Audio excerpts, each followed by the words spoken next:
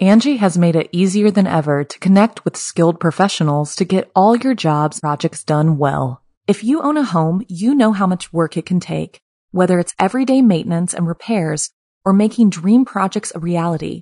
It can be hard just to know where to start, but now all you need to do is Angie that and find a skilled local pro who will deliver the quality and expertise you need.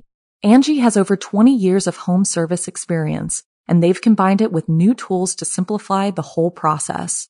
Bring them your project online or with the Angie app, answer a few questions, and Angie can handle the rest from start to finish or help you compare quotes from multiple pros and connect instantly, which means you can take care of just about any home project in just a few taps. Because when it comes to getting the most out of your home, you can do this when you Angie that.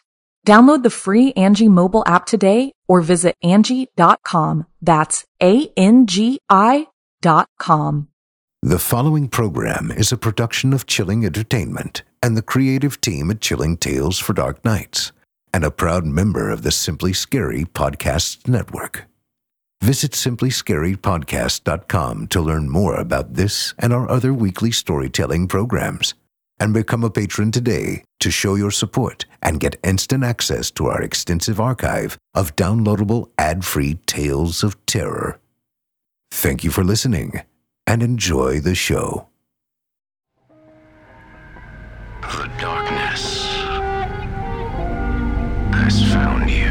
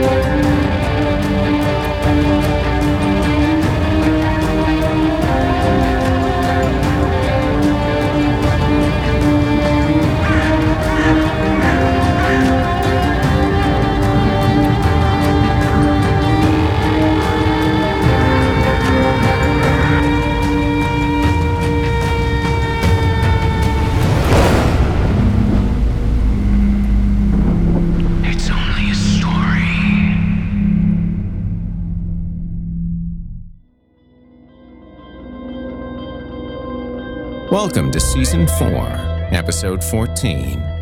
I'm your host, Jason Hill, and you are all players in the grand stage that is my life. Or, if you're hearing this and I'm not in the room, then I'm a player in the grand stage of your life. That's dramaturgy, baby. So, you want to go get a coffee?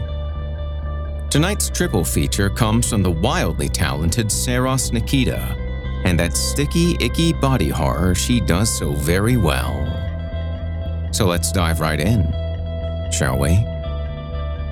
You're listening to the standard edition of this program. If you'd like to show your support and enjoy ad-free versions of this and all our other episodes, as well as hundreds of tales from our audio archives dating back to 2012, visit simplyscarypodcast.com and click Patrons in the upper menu to sign up today to get instant access from our friends at Chilling Tales for Dark Nights. Thank you for your support. Now, allow me to escort you to a place where the sun dies and nightmares come to life. Welcome, listener, to the Horror Hill. You haven't found the darkness. The darkness has found you.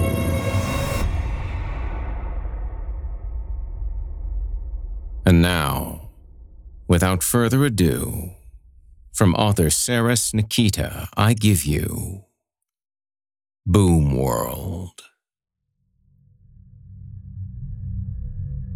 Sita and Tay had never seen a Christmas tree because they were both born after the boom.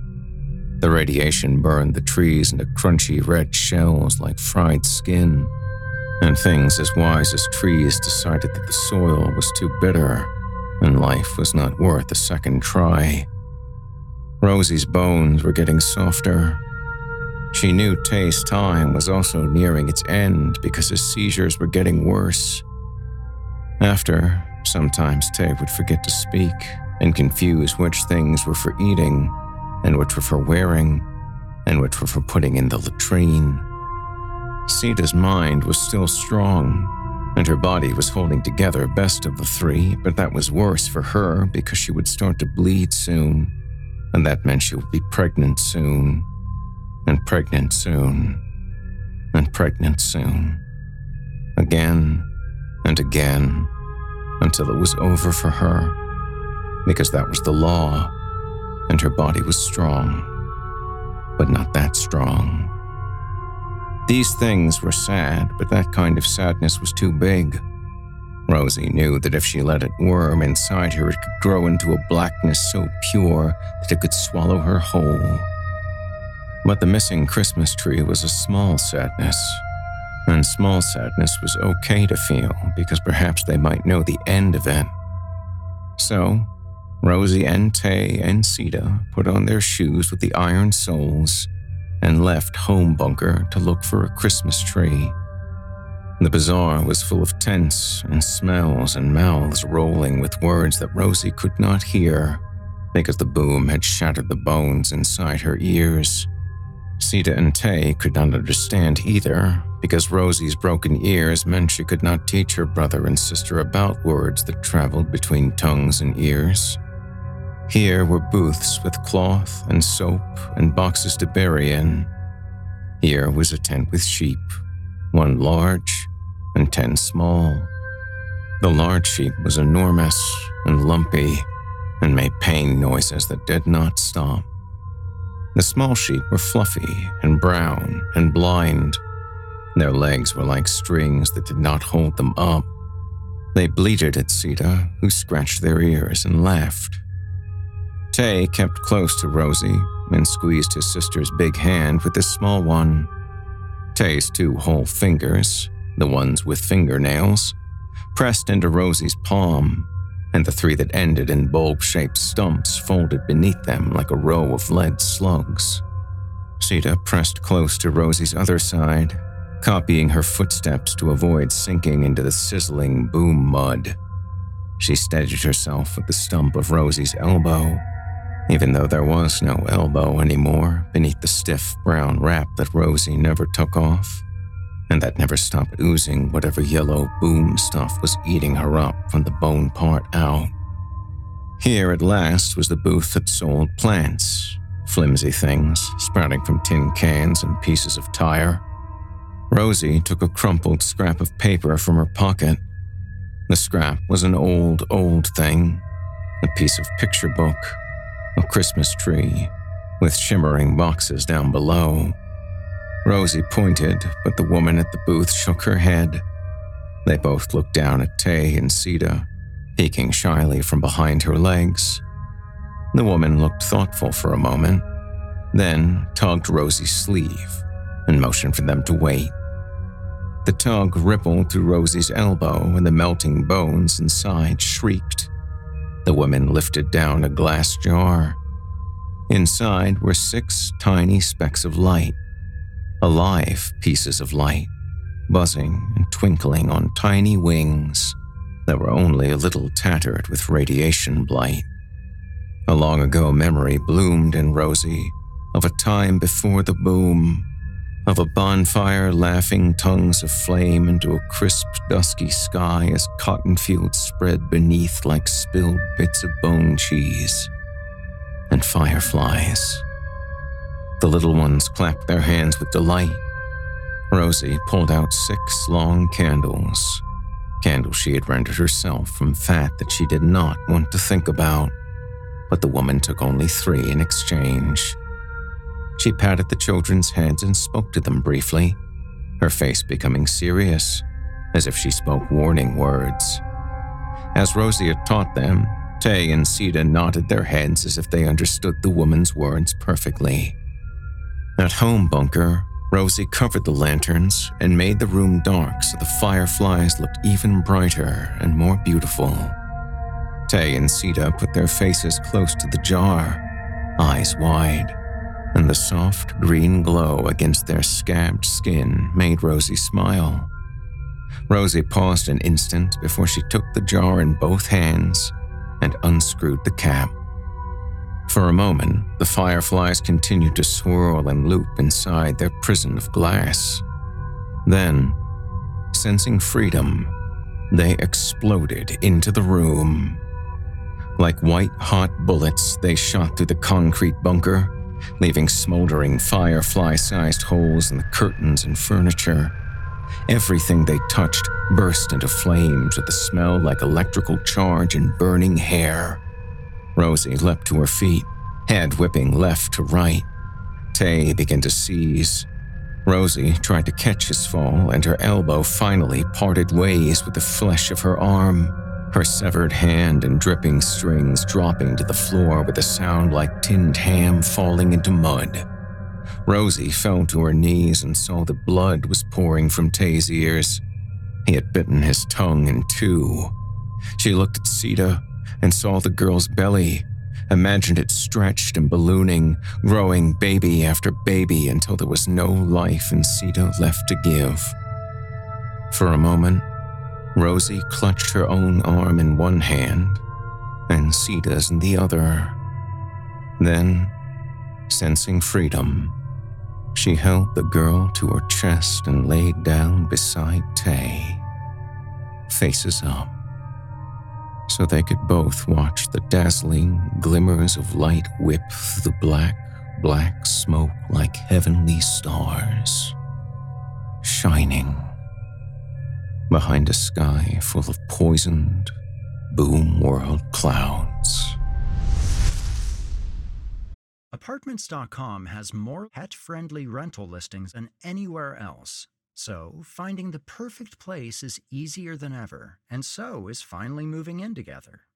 Just the two of you. It's a big step. Lots of new responsibilities, lots of adjustments. Most likely, they'll wake you up at odd hours to go to the bathroom, and you'll most definitely find yourself in trouble coming home late for dinner. They might even unroll all your toilet paper next time. It's just what happens when you two find a new place together. But you're not doing it because you feel like it. No, you're doing it because you love them, because they're family. And that's why Apartments.com has the most pet-friendly rental listings on the internet, so that you and your furry family can find the perfect new place together. Apartments.com, the place to find a pet-friendly place. You've been listening to Boom World by author Sarah Nikita.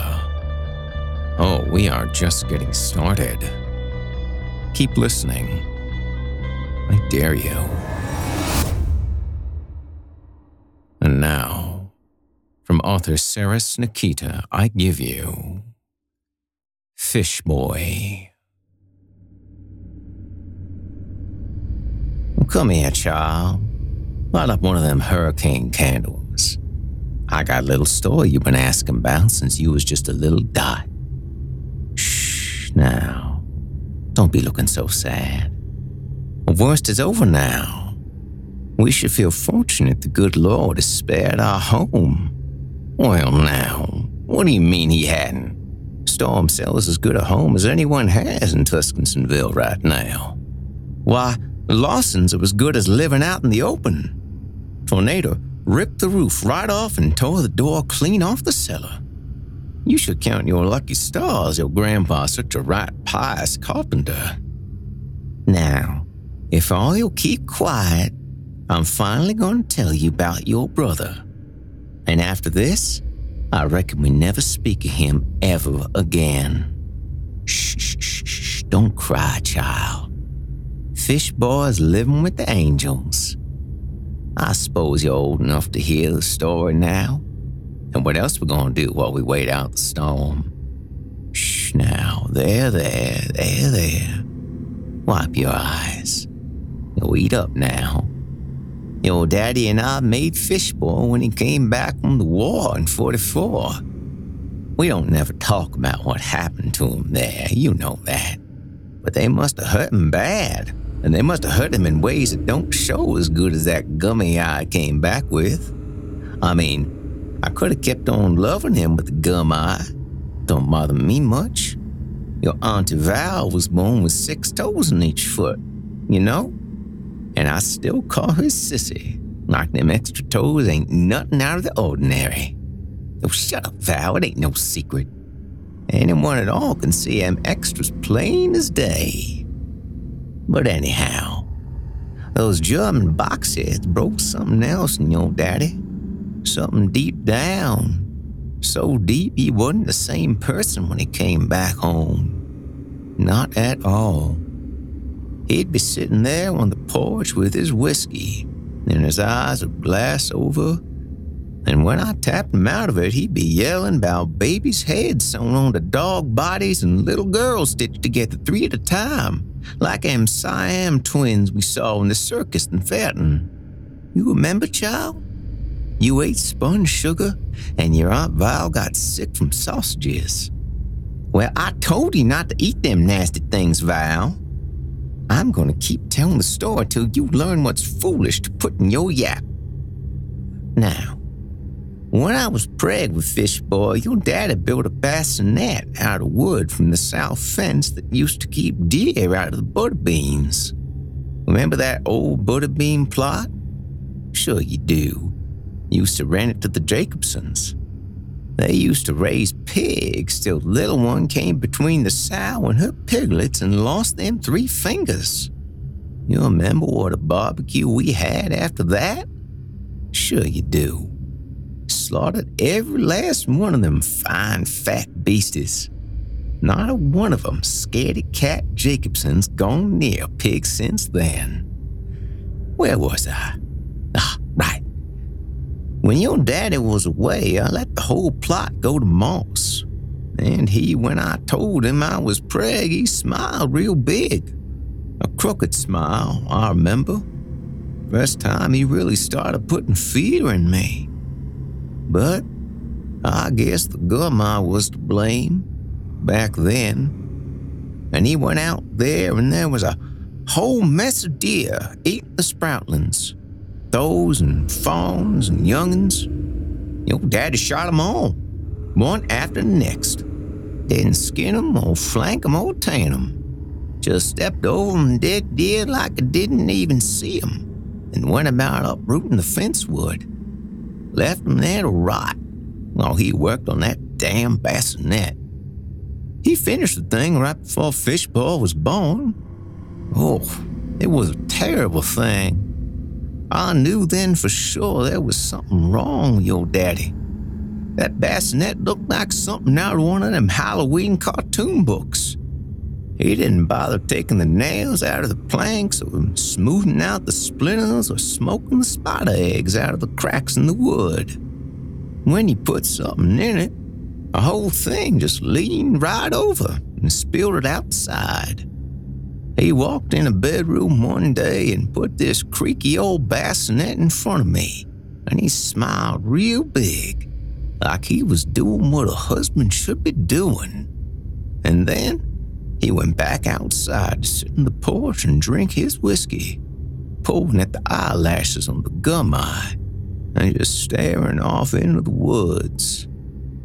When Fishboy was born, he took one look at that little baby, that one big old leg with the flipper at the end, and the little baby holes where the nose should have been, and he threw that bassinet through the window and then went back to drinking the whiskey and pulling them eyelashes. Val told me later when I was nursing Fishboy for the first time that he done pulled out every last eyelash that day, staring out into the woods. Window never did get fixed. Still taped over with a trash bag when the tornado took the walls that bounded it. Your daddy hated Fishboy from the start. You was normal, and your 4 sisters, they's normal. So, your daddy knew it was something happening in the war that made his seed sour. He looked at Fishboy and he saw something we didn't see.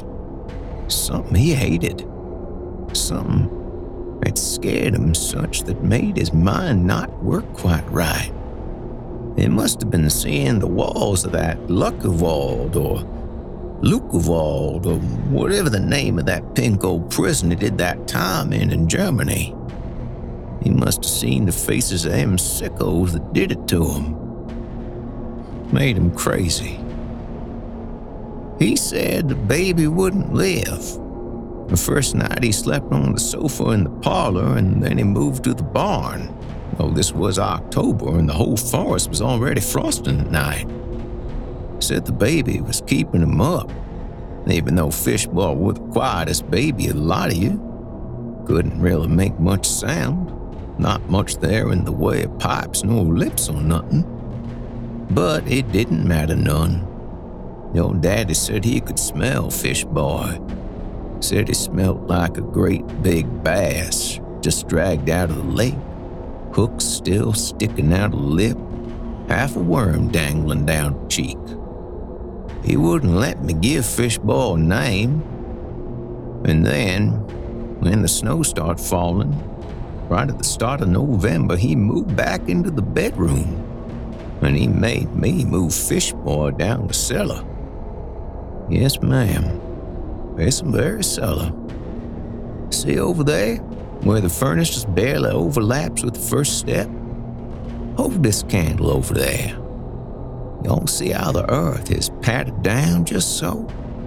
That's where Fishboy slept.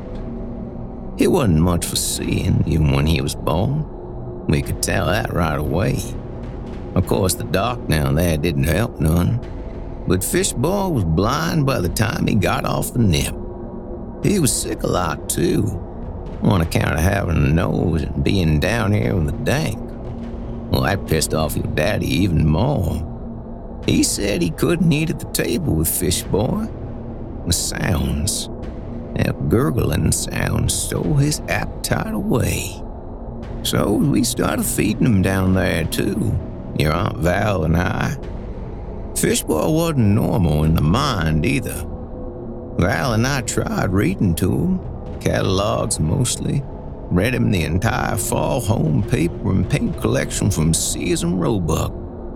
But he never would learn to talk other than, "Oh ma," when he wanted oatmeal, and "puh-puh" when he needed to make water. All the while your daddy got worse. God seemed to know it too, because that's when the bad weather came. Your daddy'd wake up in the morning and take his hatchet off into the woods, and the sky'd get real dark, and you could see the cyclone start coming down in the distance. Renton, Gilbert, Asheville, torn right apart. And your daddy would stay in the woods during all of it, in the hail and the cold. He'd come home wet and shaking and silent, with no wood, no groundhogs, no nothing. Nothing to show from what he'd been doing with that hatchet. Me? Well, I was afraid to ask. Wouldn't you have been? Of course, it wasn't bound to be Granton and Gilbert and Asheville forever. We heard the siren, and then we saw the face of that tornado. Biggin'. The one that's why we're here in the cellar in the dark telling stories. Well, we knew it was coming for us. Your daddy looked at that cyclone and he went down the cellar, and I heard a sound like when you step on a cat's tail in the night on accident. Squealing, I suppose you call it. And he hauled Fishboy up them steps and outside, and I yelled for him to come back in the cellar and to bring back Fishboy, because even though he was what he was my own child, grown in my own belly. But they couldn't hear nothing I said. It was all drowned out by the cyclone. Don't it just sound like a train whistle coming? Child, I lived in Nebraska my whole life and never stops putting chills in my bones. I saw your daddy carrying Fishboy out across the field, both of them headed right into the path of that monster. Your daddy took Fishboy by the tail, and swung him around and around like one of them Olympic folks at them big stone balls. I kept watching as long as I could, screaming for them both to come on back, to come down the cellar where it's safe. And then, right before I went down the stairs myself, I saw your daddy let go. Don't you know that Fishboy never touched the ground? He just got whipped right up into that cone. A tiny little fish boy, swirling around and around with all them shingles and chickens and the transmission of that 38 Chevrolet the Lawson's been keeping next to the apple tree since Jordan died. Your daddy? Well, he just stood there and watched. I suppose the face of a wind tunnel can't be worse than prison in Germany. I tasted that sauerkraut once at the Grunwald's, and I tell you, it was just plain torture. I don't know how your daddy survived the twister, because it looked to me like he was right in the path of that monster with no way out. I suppose God must have saved his life, and saved him in other ways too. He came back from the throat of that cyclone, walked down them cellar steps and put his arm around me, and I saw in his face something that changed. He had clarity, like part of the crazy was gone right into the eye of that twister. God took that little fish boy up into the sky, put him out of his suffering, and spared your father. Heck, God even put a dead 5-point buck in the path of your daddy on his way back to us from the Hallows, like manna from heaven. Your daddy's back. God's been good to us, child, and don't never forget it. And you best remember that when you feel like crying for your brother. I myself hope they never do find the body. We must never speak of Fishboy again after today. No sense inviting the demon back into your daddy. Now, let's just listen to the wind tick. Sounds to be winding down at last. And let's don't talk no more.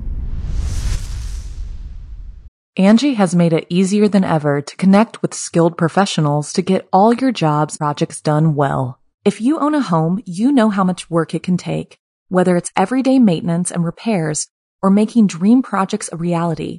It can be hard just to know where to start, but now all you need to do is Angie that and find a skilled local pro who will deliver the quality and expertise you need. Angie has over 20 years of home service experience, and they've combined it with new tools to simplify the whole process.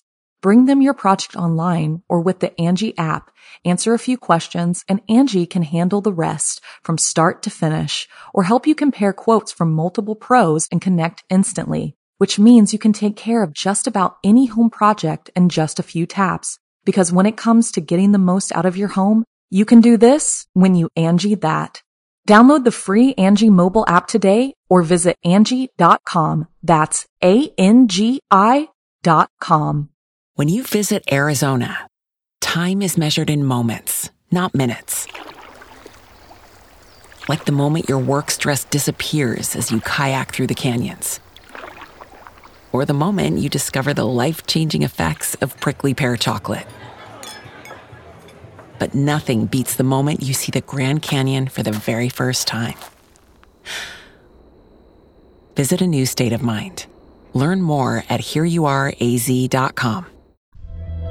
You've been listening to Fish Boy by Sarah Nikita. Just one more little sip. Come on. Don't you know all the cool kids are doing it? Wise choice. And now for the grand finale. From author Sarah Nikita, I give you Bog Dog. My hands were badly chapped that fall, the year we found Bog Dog. At least, that I remember. The ground iced in early September, a month and a half early, and we had to dig the turnips from the earth with trowels. The soil was like pebbles of ice, and the turnip tops were stiffened with freezing juice that refroze in our hands as we sliced them off. When all the turnips were in and Surrey and I went back to stitching the Christmas quilt, I remember how the yarns kept catching on the hardened trills of split skin that cracked my palms and fingertips. I remember how the dyed yarn would tug a crack so raw that it bled, leaving a muddy track of green or vermilion where the wetness of my blood had loosened the dye from the wool. Even with fair hands, I hated sewing, and I was no good at it. Well, I'm still not. But Sari could whip stitches so tight and even you'd swear she was a practiced seamstress, like the aged woman with the port wine birthmark who'd stitched her tiny christening dress 11 years before. I was going on 15 that winter. A storm was coming, and it was going to be a bad one. Pop could tell, because his big toe with the gout was swollen up as big as a red potato. He stood in the doorway with the woodshed and rolled a cut of chew in his mouth, counting 2 cords of wood, half a box of kindling, and only 11 blocks of thin peat. Pop grunted and spat, and his eyes looked worried. The meagre stack of peat in our woodshed didn't look like the stuff they burned in the schoolhouse or the chapel. Ours was thin and grey and full of air. When you held it in your hand, it weighed nothing at all, and instead of smouldering hot in the stove, it flamed up yellow and then dissolved into ash. Ma said we didn't have a very good piece of land because Gran didn't know what to look for when she bought it. So she'd gotten bamboozled on account of her being a woman and an out-of-towner. Gran had grown up near Aberdeen, where they burned coal and ate eels. She didn't know about peat or sheep or winter storms that could trap a family snowbound until they burned cribs and floorboards, and frostbite took their toes. Pop spat again, and then he said to the spot of saliva moistened dirt, "A thief's not a thief if he steals to save himself and his own." And then he told me and Sarah to take the barrow from the woodpile and go cut as much peat as we could carry from the Cornwalls property. It was almost 5 o'clock, and the sun was already low in the sky, but I buttoned up my coat and then helped tuck my little sister into her scarf and mittens. Then we took the old barrow with the wobbly wheel and pushed it along the hard scrabble path that led through the bone-white elms and into the rye. The O'Farrells had got £200 sterling for the bog man dug out of their property in '54, so Surrey figured we could get at least 50 for the mummified dog we dug up whilst we were stealing peat from the Cornwalls' poisoned rye field. At first, we weren't sure if the university would be willing to buy, because we'd been out there stealing blocks of the Cornwalls' peat. But after Pops told us to, Ma said we didn't have to feel guilty because the fields were just going to thorn anyhow. The Cornwalls were dead, and nobody would make a bid on the land because everyone knew that rye field was haunted. So that's why we were on the Cornwalls' property, stealing chunks of rich, dark moss from their bog. Peat that was going to go to waste anyway. By the time we'd filled our barrow, the wind whipping through the white elms had chapped our lips and cheeks as red as beets. To my back stood the blackened field, with shadows like faces and stalks like naked bones. I buttoned my coat up high on my neck, but I could still feel it watching me. There were as many stories about the Cornwalls fields as boys in the schoolyard, but Patrick Freer's rendition was the most highly regarded. His account went like this. Gregor Cornwall's daughter Ella had been engaged to the son of a wealthy trader named Thomas Eady, which was true. Now here Patrick would lower his voice and make it husky, as if he was letting us in on a secret. Mere weeks before the wedding, Ella had got herself into trouble with the butcher's boy, got herself in a family way, and the child was said to be a bastard. So, in the secret of night, Gregor brought Ella to a woman, a witchly woman, who lived alone in the woods past Bone Bottom Creek. The woman who said she could get the baby out of the child's belly before it was alive, so it wouldn't count as murder, which was a mortal sin and worse than birthing a bastard. The old woman charmed Gregor and spoke to him softly with sweet, toothless breath, and she said that for the proper price it could all be done easily without a scratch or a scar. She would scrape the memory from Ella's mind so that the girl would forget everything, including her love for the butcher's boy. Now Gregor's ears prickled red and angry as he thought of the butcher's boy's thin, spotty hands between his daughter's legs, and of the dowry that would vanish from the Edie boy. The witch stroked Gregor's cheek with her 3-fingered hand and sold him a spell that would draw the girl tight back together. For an extra 12 shillings, she promised, he could even buy bloody sheets for his daughter's wedding night. But for days after swallowing the witch's draught, Ella writhed in delirium. And when at last the baby came, it was a screaming thing, dark and eyeless and not yet formed. Gregor and his wife Maddie smothered the child to death before Ella's senses returned, but the damage had been wrought, and all 3 were damned. Now Ella buried the tiny body in the rye field, and then hung herself in the butcher's smokehouse with a rope they used to tie up hogs for scalding. Broken with grief, Gregor returned to the witch with his payment exactly how the old woman instructed, folded into a square of linen and tied with a twist of black yarn. But instead of silver pieces, the linen concealed a heavy pair of shearing scissors, and he'd killed the witch by putting the blade through her left eye and into a rotten heathen brain. The unbaptized baby buried in the field brought a blight down upon the family. The elms grew scabs, and the rye turned black, and by the time the sheep began to birth headless lambs, Gregor and Maddie and their 4 sons were all stone dead, plus a handful of house servants and 2 negroes and a stableman. You can see why Patrick's version of events was the best loved. Ma said Patrick's father was a gambler and a drunk, so yarn spinning was in his blood. Every time he told the story, he wove in another sordid detail. And so, no matter how many times we'd heard, we all gathered round to listen whenever a new boy wondered aloud why the manse and the elm stood empty. Pop said the witch story was harsh shite. He said God sent the scourge into the rye because only godless Protestants ate rye.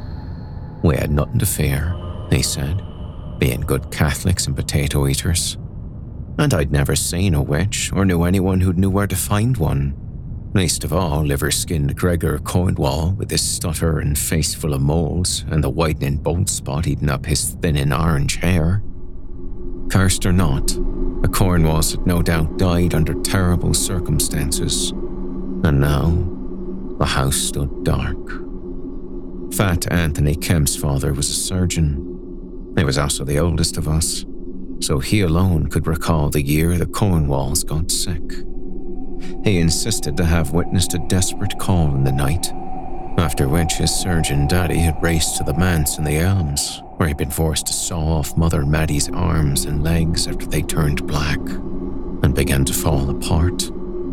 He'd sewn polishing rags tightly over all the little boy's hands, because all else failed to stop them scratching their skin right down to their bones.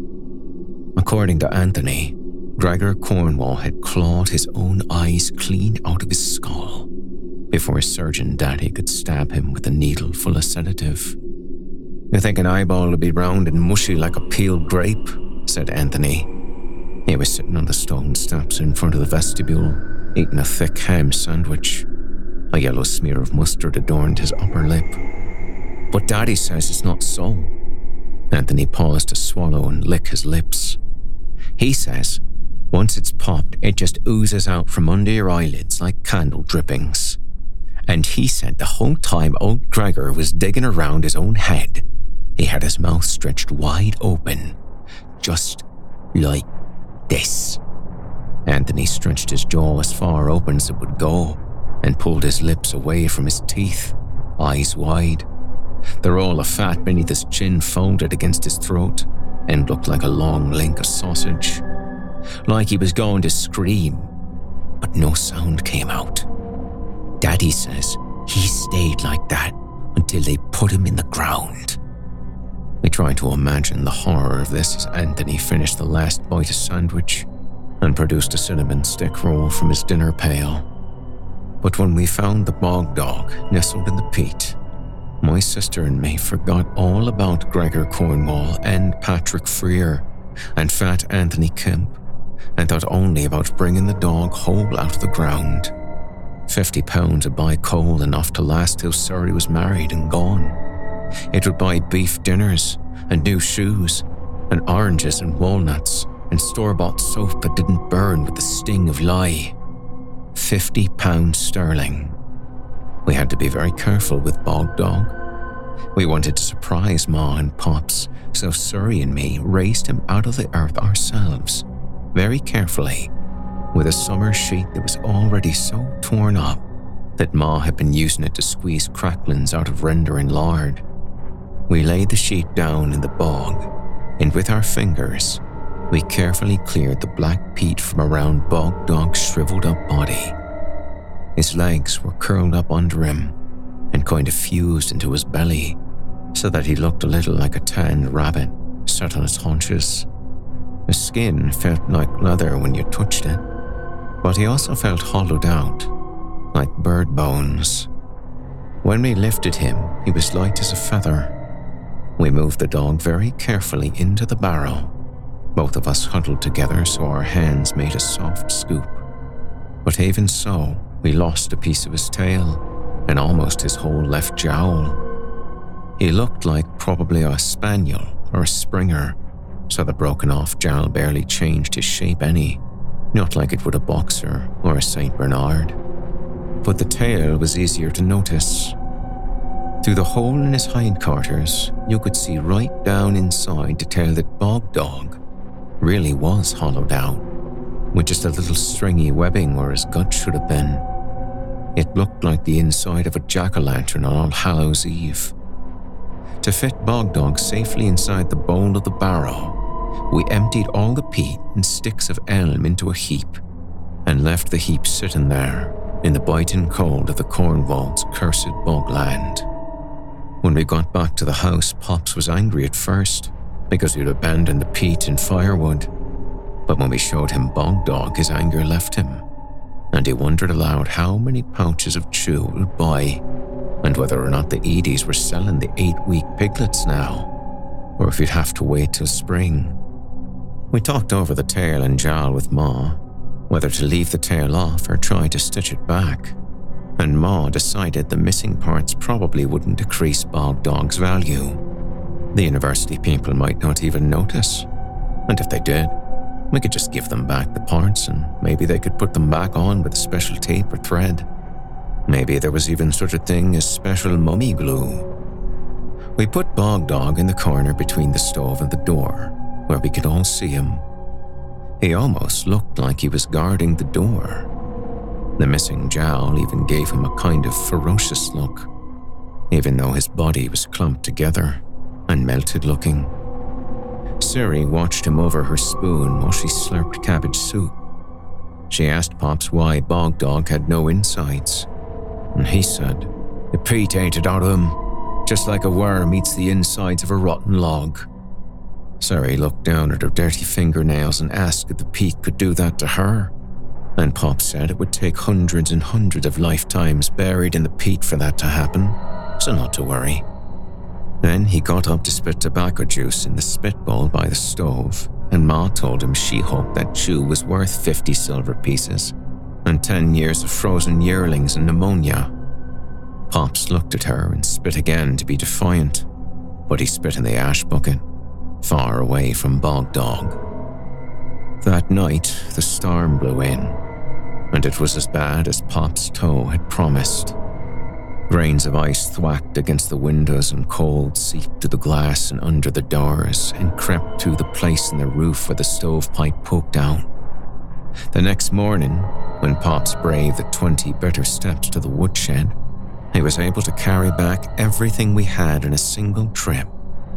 On the 3rd day, we ran out of peat. On the 6th, we ran out of wood. On the 8th day, we pulled the legs off of our kitchen chairs and fed them into the wood stove. And Ma screamed at me and Sari for throwing everything out of the barrow. Her voice got higher and higher, and pretty soon there weren't any words in it. Pops slapped her cheek and she got quiet and went to sit by the stove, even though by then the heat coming off of it was almost imaginary. Sari was so thin and so small. The cold bit into her worse than any of us. Her hands and feet turned red, and she complained they ached her so she couldn't sleep. Her arms and hands felt hot, but she couldn't get to feeling warm no matter how many feather beds I piled on top of her. When I tried to slip in and warm her with my own body, her eyes were foggy, and her skin was grey and stayed dented where I pushed on her. She curled up like a dried-out spider and would not uncurl to eat or to wash. When all the shelves and baseboards were burned up, my little sister stopped answering the questions Ma called through her quilts. Pops scooped her up in his arms, a cold apple turnover with only the tips of yellow hair poking out. Pops bundled her down by the stove and threw Bog Dog on the fire. Bog Dog didn't light right away. For a few moments he just lay there in the hot ashes, his dog face suddenly seeming very sorrowful. And above Suri's swaddled quilts, Pop's face fell, and his eyes grew moist. Then, all of a sudden, there was a loud popping sound and Bog Dog burst into flames. Or rather, he burst into smoke. Thick, yellowish smoke poured from the cavities of his mouth and eyes, and the broken-off place where his tail should have been. It kept pouring and pouring, as thick as the banks of fog that roll across the bog when the temperature drops suddenly and the air is heavy with wetness. It billowed out at the stove and sank into a roiling blanket just above the floorboards, then came up from the ground until it filled the room and clogged my eyes and ears and made my mouth taste like rye bread and rotting things. I tried to feel my way toward the door, desperate for the relief of air, but I hadn't taken a single step before my head began to swim, and black-brown flowers bloomed behind my eyes. And then there was nothing but blackness. When I woke up, Ma and Pops were both dead. They lay on the floor, shoulders touching, as if they had kept each other from going alone into the dark. One of Mom's arms was bent behind her back, and the shoulder was a lump of unnatural knobs. Pops had wet himself, but I didn't have time to think about them because of what happened to Suri. When I was little, I suffocated a moth by keeping it in a jar. Not on purpose. I was a kid. I didn't know any better. The moth was so weirdly docile at first. It just let me scoop it right into the jar. After a day or two, I realized why the moth had been so sluggish. It was plump with eggs, and now it was squeezing them from its body into the smooth glass of the jar's floor. Every day there were more eggs. The moth's body pulsated almost imperceptibly with the effort, not moving or eating.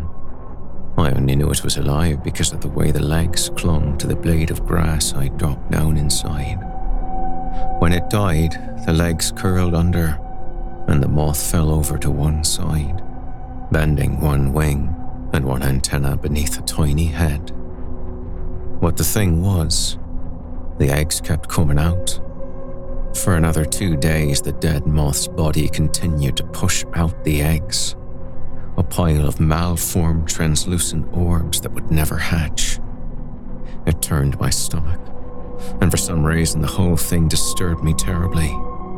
I had witnessed the dark face of nature, the one that puts maggots into a dead cat's eyes and sends babies into the world with their insides spilling out of their bellies.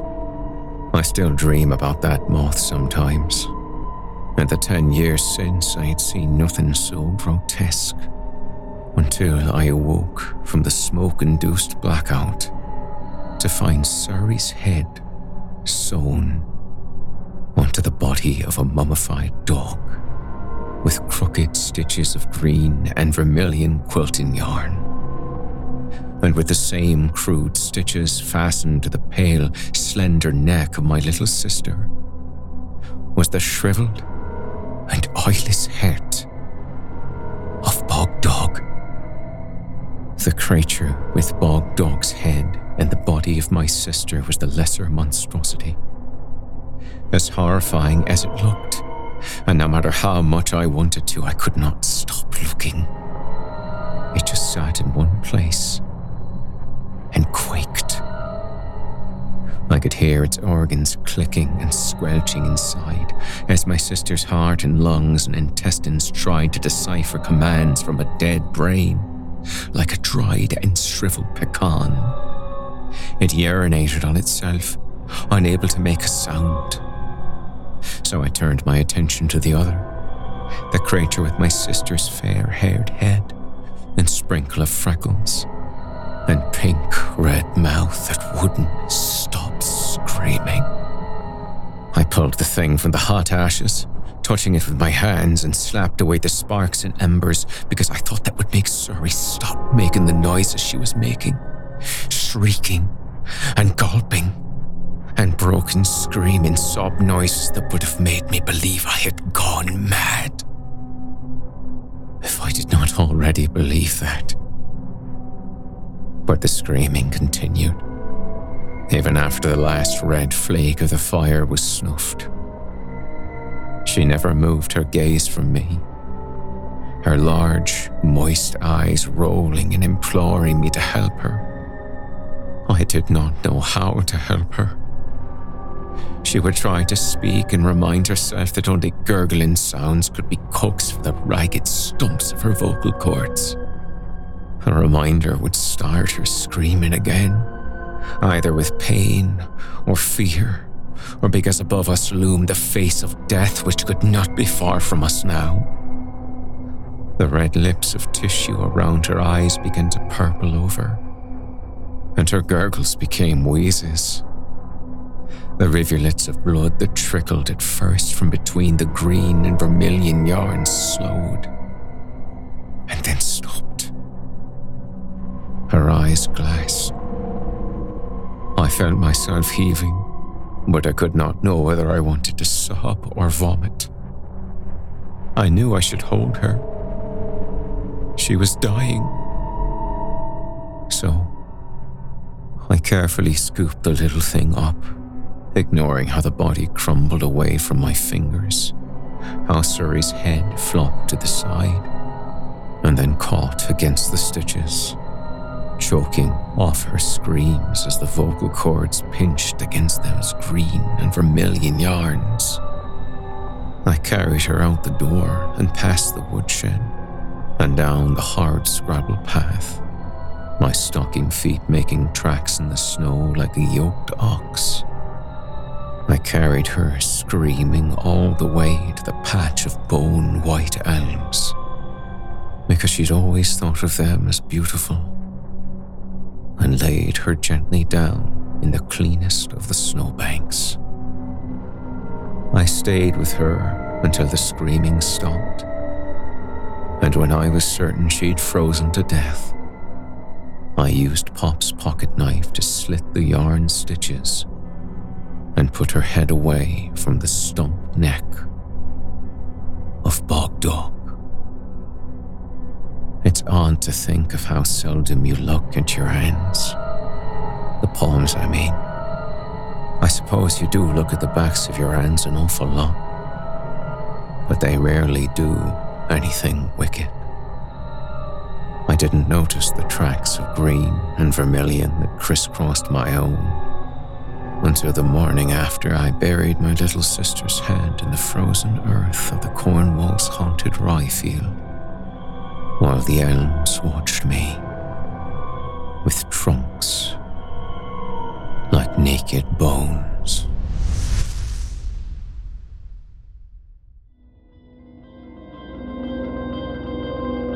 You've been listening to Bog Dog by Saris Nikita. Saris is a writer of horror and science fiction short stories and novels, many of which are set in the American South. If you enjoyed what you've heard on today's program, please take a moment to stop by our iTunes page or wherever else you listen to your favorite podcasts and leave us a 5-star review and a kind word. It makes a huge difference and would mean a lot to me. If you'd like to hear more lengthy tales, be sure to take a look at my audiobooks, available now on audible.com. If you'd like to hear a premium, ad-free edition of tonight's and all our other episodes, visit simplyscarypodcast.com today and click the Patrons link in the menu at the top of the screen. You'll find yourself at chillingtalesfordarknights.com, where you can become a patron for as little as $5 per month and get access to our entire audio archive dating back to 2012, including past episodes of this program, all of our other shows, and hundreds of standalone releases, all of them ad-free and available to download or stream. If you happen to use Facebook, Twitter, Instagram, or YouTube, you can follow and subscribe to Chilling Tales for Dark Nights there, where you'll get all of our latest updates and new releases and have the chance to interact with us each and every week. You'll find me personally on Facebook, Twitter, and Instagram as well. Until next week, listener, when we meet up once again atop the horror hill for yet another dance with darkness, I bid you good night. Sleep tight, listener, and whatever you do, if you hear scratching at your door, don't open it. The darkness may have found you, but it's up to you to let it in.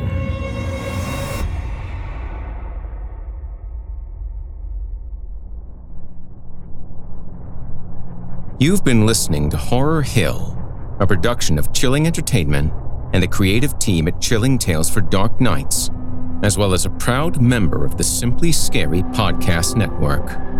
Visit simplyscarypodcast.com today to learn more about our network and our other amazing storytelling programs. Tonight's program was hosted and its featured stories performed by yours truly, Jason Hill, unless otherwise noted.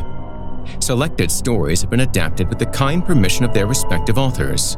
Sound design, original music, and final mixing and mastering provided by Felipe Ojeda, under the guidance of executive producer and director Craig Groshek. The program's logo was created by Craig Groshek, and this week's artwork provided by Omega Black, unless otherwise noted. Got a scary tale of your own that you'd like performed? I take submissions. Email it to me today at horrorhill@simplyscarypodcast.com to have your terrifying tome considered for production in a future episode of the show. If you enjoyed what you've heard on tonight's program and are joining us on your favorite podcast app, subscribe to us to be sure you never miss an episode, and leave us a 5-star review and a comment. Your feedback means a lot to me.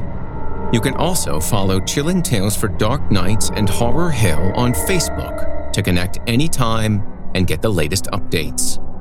If you're listening on the Chilling Tales for Dark Nights YouTube channel, do us a favor and hit the subscribe button and the bell notification icon to get more spooky tales from me and the crew, and another episode of this program each and every week. And don't forget to hit that thumbs up button to tell us how we're doing, and leave a kind word or request. If you can never get enough spooky stories and can't wait until next week for more, and haven't already, be sure to check out Chilling Tales for Dark Nights on YouTube for hundreds of free audio horror stories, including more performances from yours truly, and consider supporting us by becoming a patron at chillingtalesfordarknights.com. In addition to helping us out, you'll get exclusive access to our audio archive and ad-free downloads of all your favorite stories, including those you've heard on this program. As for me, I'll be back next week with more frightening fiction to haunt your dreams. Until next time, I'm Jason Hill, and you've been listening to the Horror Hill Podcast. Good evening, and sweet dreams. Angie has made it easier than ever to connect with skilled professionals to get all your jobs projects done well. If you own a home, you know how much work it can take, whether it's everyday maintenance and repairs or making dream projects a reality. It can be hard just to know where to start, but now all you need to do is Angie that and find a skilled local pro who will deliver the quality and expertise you need. Angie has over 20 years of home service experience, and they've combined it with new tools to simplify the whole process. Bring them your project online or with the Angie app, answer a few questions, and Angie can handle the rest from start to finish, or help you compare quotes from multiple pros and connect instantly, which means you can take care of just about any home project in just a few taps. Because when it comes to getting the most out of your home, you can do this when you Angie that. Download the free Angie mobile app today or visit Angie.com. That's ANGI.com.